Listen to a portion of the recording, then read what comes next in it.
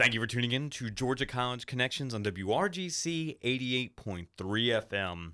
I'm your host, Daniel McDonald, and today I'm welcoming back a guest to preview events taking place at Georgia College in celebration of Constitution Week. Constitution Week is an annual celebration of the signing of the United States Constitution, and it will take place this year between Monday, September 18th and Thursday, September 21st on the campus of Georgia College, right in downtown Milledgeville. Joining me today to talk about it is Matt Roessing, former Georgia College faculty member, now of the University of Georgia's Terry College of Business. Matt, I want to thank you very much for making the trek down here and joining us to talk about Constitution Week again this year. It's my pleasure. And I hope that is the pleasure of many of our radio audience to hear you back in the good old town of Milledgeville. Well, to start off with, I just kind of want to be cognizant of the things that are going on, not just on the written piece of lambskin, but in our modern times. And I just ask you, in these tense times, what is the role of the United States Constitution? Okay, so the Constitution is a foundational legal document. The country that we know as modern America began with this document in the 1780s. So this document was signed in 1787, and what it did is it established the structure and powers of our modern governmental system. That's the main body of the Constitution. And in the amendments to the Constitution, it also laid out specific rights that we hold against the government. So it tells us what the government is, what it can do, and what it can't do. And it served as a blueprint for the way that our government has evolved. But yet we reinterpret it from time to time. These rights and prohibitions and powers set out in the Constitution are set out in somewhat vague terms. They are open for interpretation, particularly as events happen that may not have been anticipated by the framers, the people that wrote it. So it's the job of our federal judiciary to constantly take a look at the Constitution and say, okay, well, what does this mean now that I have to apply it to this new situation that we didn't imagine would happen? Of course, you mentioned the judiciary kind of looks at the Constitution and looks at how the Constitution plays into our modern society, but it's a slow-moving body, and it's not calling fouls and fair balls in real time. So part of the job of the judiciary is to interpret the law, and we know that because they've told us that is their job and their power. That's the case of Marbury v. Madison from the year 1803. In fact, the same year Milledgeville was founded. We had one of our first Supreme Court justices, Chief Justices, John Marshall, who said, "It is emphatically the province and duty of the judicial department to say what the law is." And we call that judicial review. And what he's basically saying is we get to interpret the Constitution, we get to interpret federal law, and what we say goes. There really is no higher authority than our final word. So to get to your question, yes, there is a bit of a delay. So things happen. We have major social, cultural events, and it's going to take a while for the Supreme Court to weigh in. Someone has to bring a lawsuit. It has to work its way through the lower courts, which would take months or years. It then gets appealed up to eventually the Supreme Court, which may or may not take the case. And then by the time the Supreme Court rules, we're ruling on something that has happened, at best months before and more likely years before. However, as slow as it goes, that process is often quicker than a legislative solve. In fact, a lot of the argument behind the living document view of the Constitution, the idea that judges do have a duty and perhaps a responsibility to reinterpret the Constitution based on changes in society, is that we can't wait for legislators to amend the Constitution. That is such a onerous process and a long process that it may be too long, and people may be losing important rights while we're waiting for a legislature to come up with a statutory fix. And as we are going into a week in which we're celebrating the Constitution, might you speak just briefly about the process of amending the Constitution? When you say it takes so long, why does it take so long? Is there any examples that you can go back to say, like, this is how long it may take to amend the Constitution? Well, it takes a long time because you need a lot of people to agree. So I believe you need, 2/3 votes in the House and the Senate, and then you need to have 2/3 of the states ratify constitutional amendment. So it's a long process, and that a lot of people who don't normally agree have to agree. You can see what difficulty we have even getting to a majority of votes in our modern Congress, let alone a supermajority that you would need in this case. And then, of course, you basically have to have a supermajority of states go along with it as well. So amendments to the Constitution do not happen very often in our history. Mm-hmm. Now, as we look at the modern situation right now, I think that there is a lot of controversy surrounding the Trump administration, the executive branch. And there are many people in the media, people within government, people within the judiciary, you and I, maybe even on the street corner, talking about the issues that are throwing around this term constitutional crisis. I was wondering if you could tell us what makes a constitutional crisis and how might we look at our modern environment and determine whether or not this is a crisis of our Constitution. Sure. Yeah, it's an odd phrase. I think, in a sense, we're always in a constitutional crisis. The way constitutional law works is it's a push and a pull. By giving, or at least honoring, the judiciary's idea of judicial review of the Constitution, we are saying that the Constitution can change. Every time a majority of the Supreme Court interprets part of the Constitution, it's like they're dropping a footnote. So the Constitution is not an off-on switch. We're not either following the Constitution or not following the Constitution. It's a long conversation we've been having for over 250 years on what our basic rights and responsibilities of Americans are. And there may be times when I personally agree with what the majority of the Supreme Court is doing. There may be times when I disagree with what they're doing. Does that mean we're in a constitutional crisis? Well, I think there's an argument that the Constitution is working the way it should. Justice Ginsburg, referred to this as a pendulum effect. And sometimes the pendulum swings right, sometimes it swings left. But it's more about respecting the process. That's where I think some folks might be using the term constitutional crisis nowadays in a way that they haven't before, in saying that the process is not being honored. And I think a lot of people have brought this up with the idea of allegations of ethics violations in the executive branch. But again, as long as we have those checks and balances, as long as we still have Congress overseeing what the president does, judges ruling on executive orders, then no, I would say we're not in a constitutional crisis. The Constitution is doing what it's supposed to do. Now, you might not agree with the results, but that's part of the process. We don't always get to have our say. Well, we've run out of time in this segment, and so we're going to take a short break. But if you're just joining us, you're listening to Georgia College Connections on WRGC 88.3 FM. Today, we're previewing next week's Constitution Week as it will be celebrated on the Georgia College campus. I'm joined in the studio by Matt Roessing, former member of the faculty corps here at Georgia College, now currently at UGA at the Terry College of Business. He will be one of the people participating in one of the many events that will take place during Constitution Week. So stay tuned as we talk more about it here on Georgia College Connections.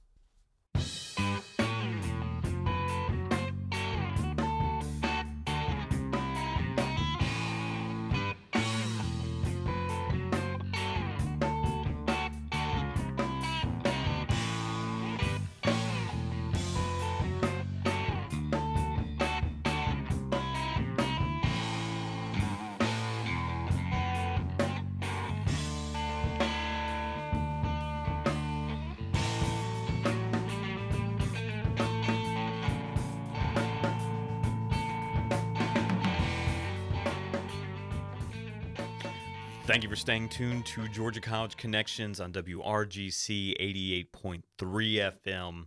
Between Monday, September 18th and Thursday, September 21st, on the campus of Georgia College, we will be celebrating Constitution Week, which of course is an annual event in which we look back and reflect on one of the guiding documents of our U.S. democracy here.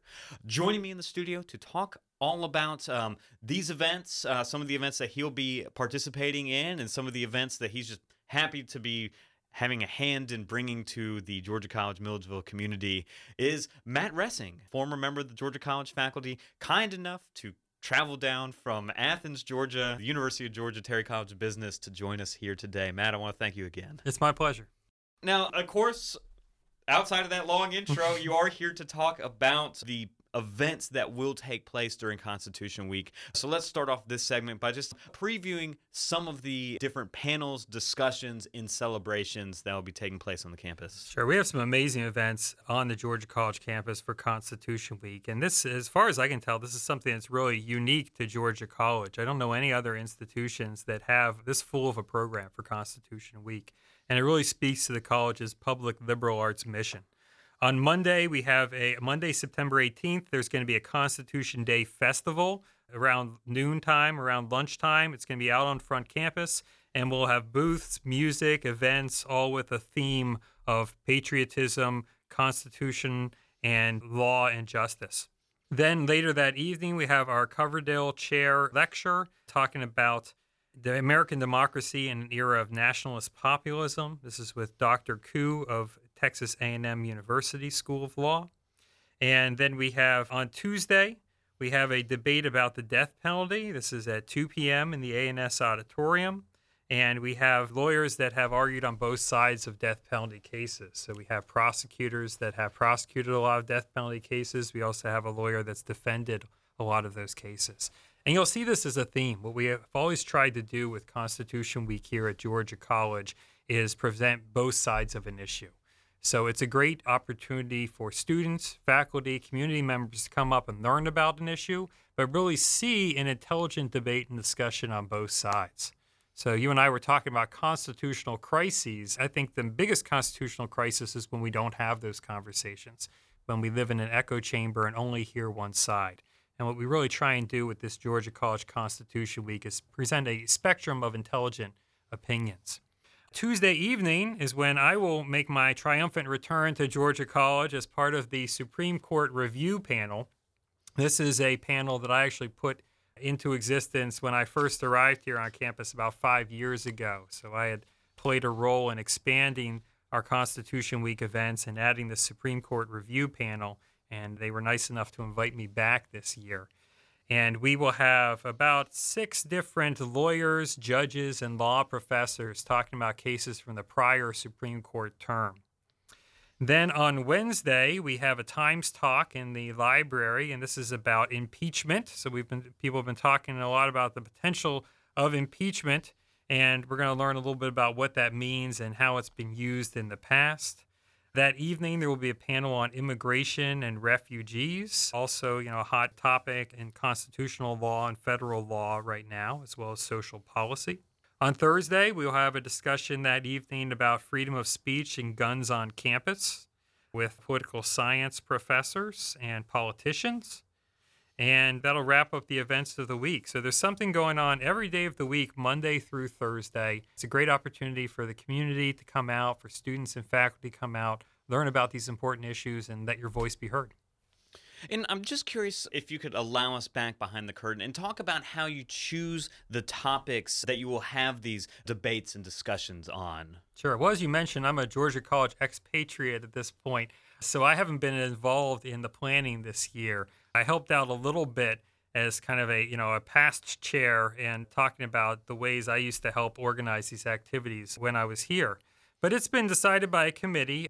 Professor Jahan Elger-Baggy, who's one of my colleagues here in the business law department, put together a great committee across all disciplines. So we've had representatives from each of the major colleges here on campus.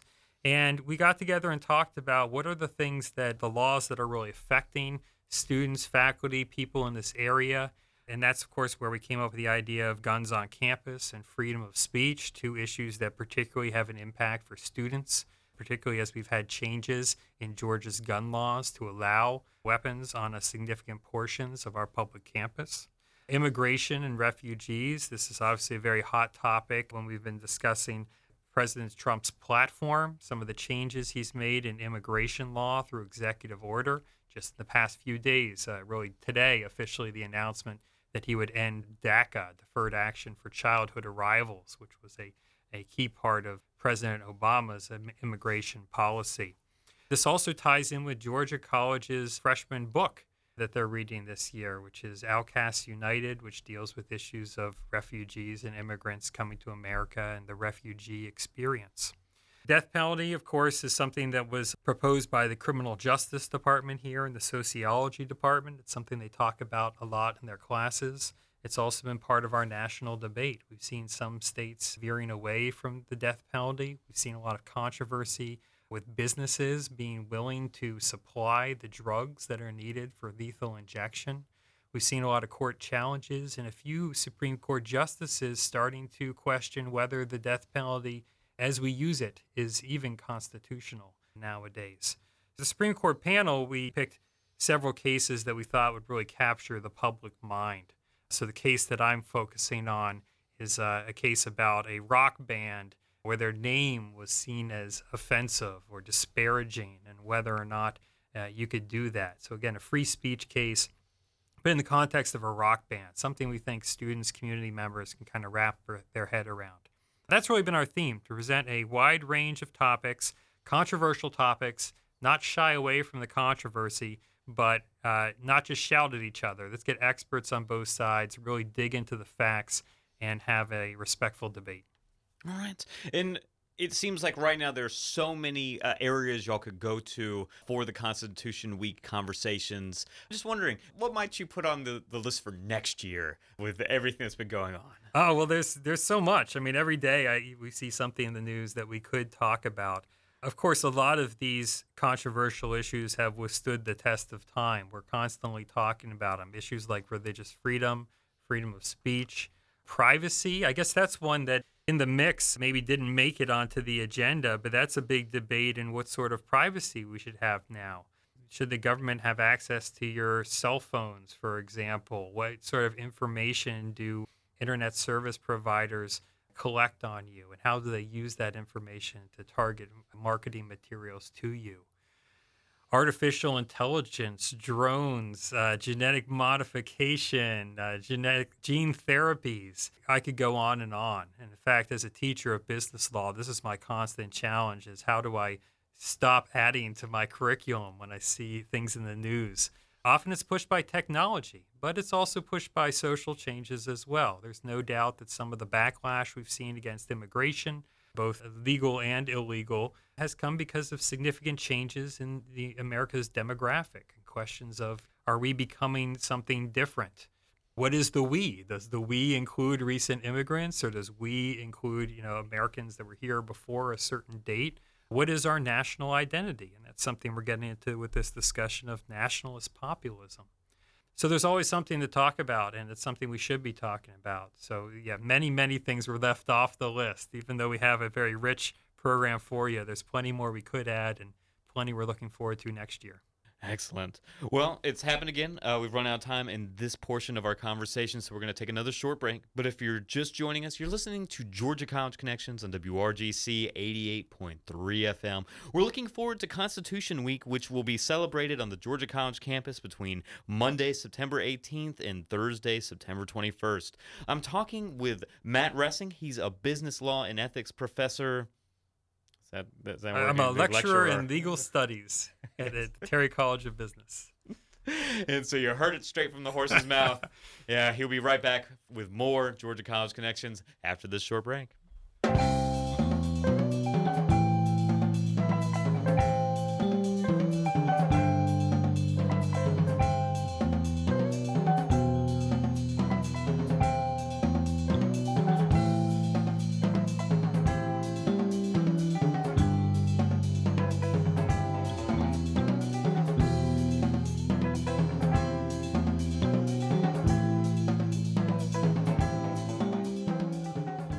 Thank you for staying tuned to Georgia College Connections on WRGC 88.3 FM. If you're just joining us this week, we are looking ahead to a week of programming on the Georgia College campus to celebrate Constitution Week.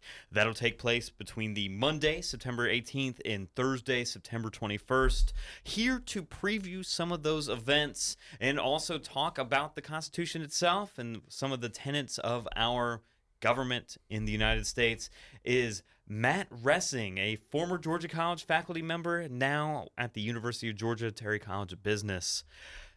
Of course, we were talking about in the last segment, one of the highlights for you is the Supreme Court panel.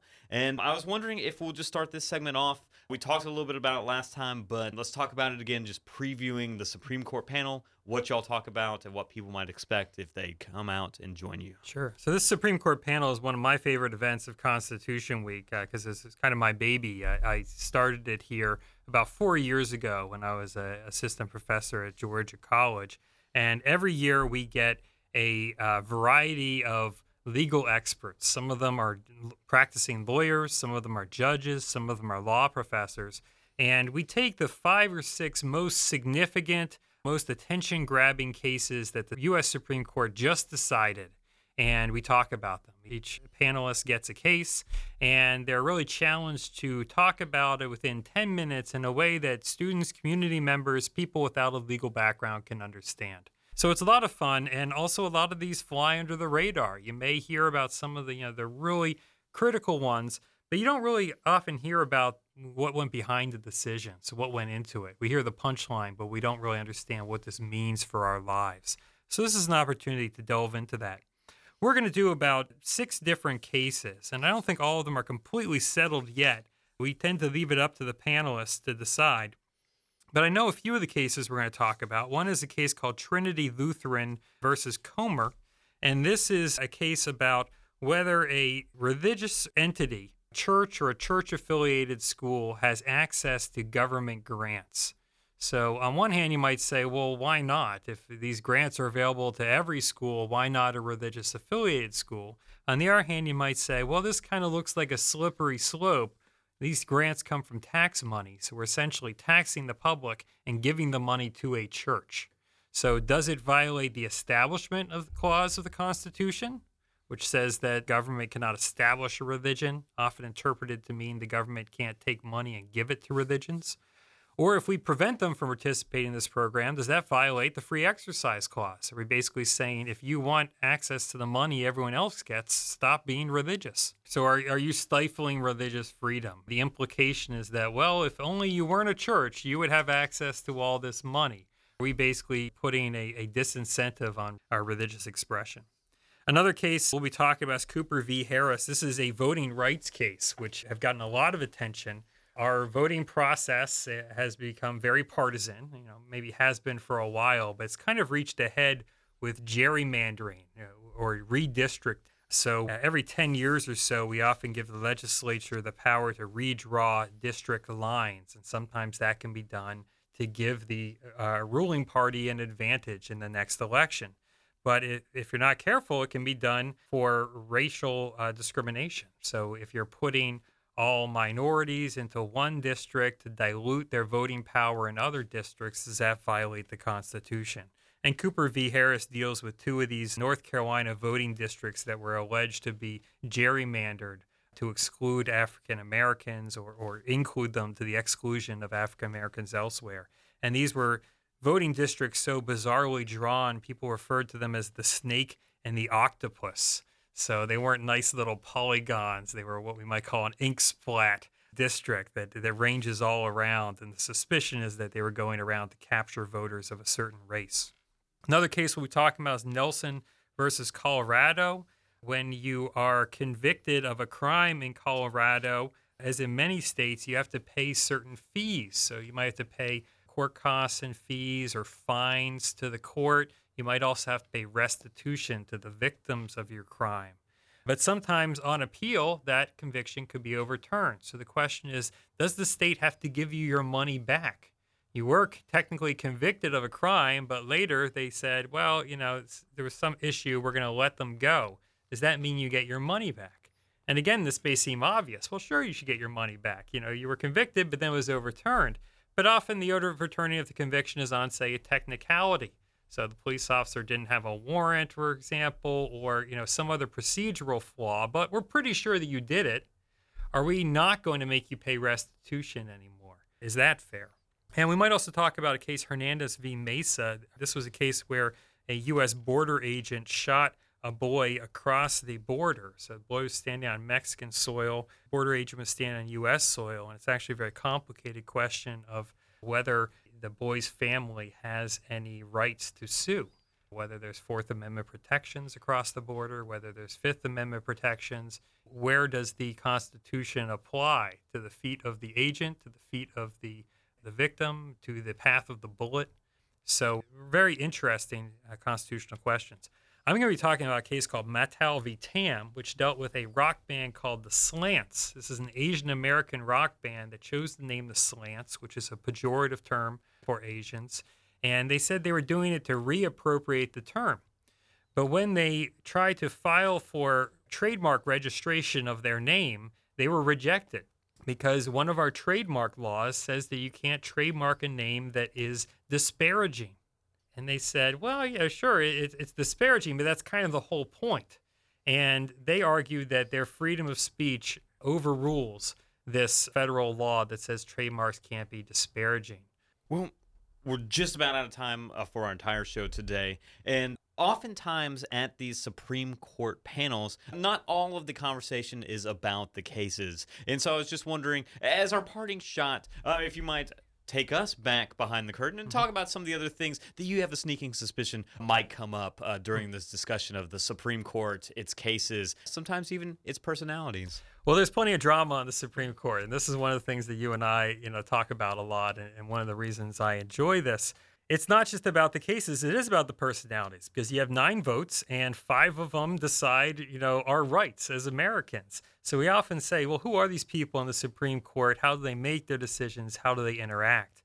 We also are going to be keeping a close eye on the health and wellness of our Supreme Court justices and whether they decide to stick it out for the remainder of President Trump's term. If one of them should resign or die in office, then President Trump would have the ability to nominate a successor. So a lot of people are watching these justices who are, 80 plus. We have a few justices on the court that might be close to retirement age, including Justice Kennedy, who has long served as a swing vote on the court, and Justice Ginsburg, who, if she left or died, it would lead to a seismic shift in the court's philosophy. So that's the drama that's going on at the Supreme Court, to be continued. All right, and the conversation to be continued as well. And remind us again, when is the Supreme Court panel taking place on this Constitution Week? So the Supreme Court panel is the night of Tuesday, September 19th. It's 6 to 8 p.m. in the Arts and Sciences Auditorium, and I hope to see you there. All right. And how might people find out more about all of the events that will take place during the Constitution Week? You're going to see posters going up around campus. I think you'll probably see some information through front page, through University of Communications. We also have a student group, American Democracy Project, which coordinates a lot of these events. So please check their website and their Facebook page for a full schedule of events. All right. Well, Matt Roessing, I want to thank you very much for coming down and talking to us all about Constitution Week and just piquing our interest, of course, about that Supreme Court panel that will take place on Tuesday. I'm glad to be here. You've been listening to Georgia College Connections on WRGC 88.3 FM. Tonight, we were previewing the week of activities that will celebrate the U.S. Constitution. Monday, September 18th through Thursday, September 21st is Constitution Week on the campus of Georgia College in downtown Milledgeville. All of the events that we talked about tonight were free and open to the public. So please, if you're interested, please come out and join those conversations each night between Monday, September 18th and Thursday, September 21st. Of course, as Matt said, you can find out more. Probably the easiest way is through Facebook. Search for the American Democracy Project at Georgia College. Matt Roessing was my guest here joining me in the studio. He, of course, is a lecturer at the University of Georgia's Terry College of Business. I've been your host, Daniel McDonald. It's been my pleasure spending a portion of this evening with you here on Georgia College Connections, and I want you to know that I look forward to convening with you next time.